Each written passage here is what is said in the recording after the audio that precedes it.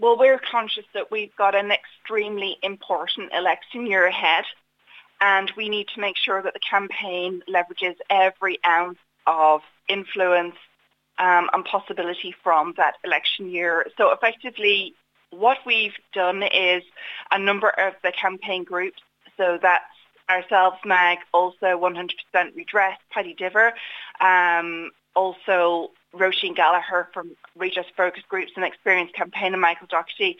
We've been putting our heads together to define exactly how we see a true 100% redress scheme, because that's what we're pushing for. But it's very important that it can be articulated very clearly, and it's also agreed by those who are affected by this scourge. So we've developed a working document. We want to take that to the people on the 4th of March. We want to get their input, because there's nobody like the homeowners themselves who understand what is needed to escape the scourge, because effectively the scheme we've got at the moment just isn't working in the way that it needs to. It's clearly not 100%. They are still ignoring the science, and there are people being left behind for just too many reasons.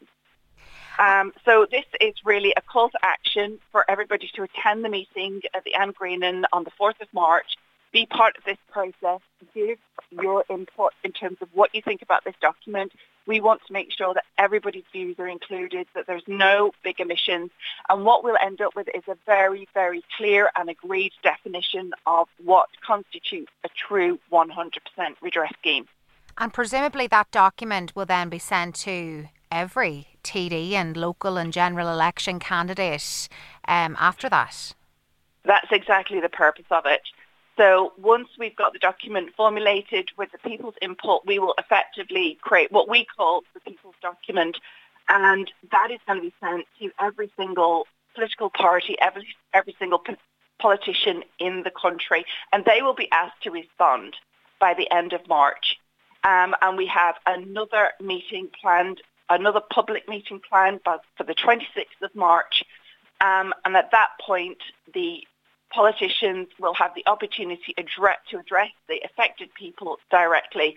And, you know, at the end of that process, it should be very, very clear to those who are going to vote in 3 elections this year where this issue sits in their priorities, and give homeowners a very clear steer into whether, you know, who deserves their vote and what they are prepared to deliver should they be in government. Quite a substantial amount of homeowners are affected in the county of Sligo. They're anxiously waiting to see when they'll be added to the scheme. Are you open to commentary and input from people outside of Donegal as well, such as the likes of Sligo, Lisa?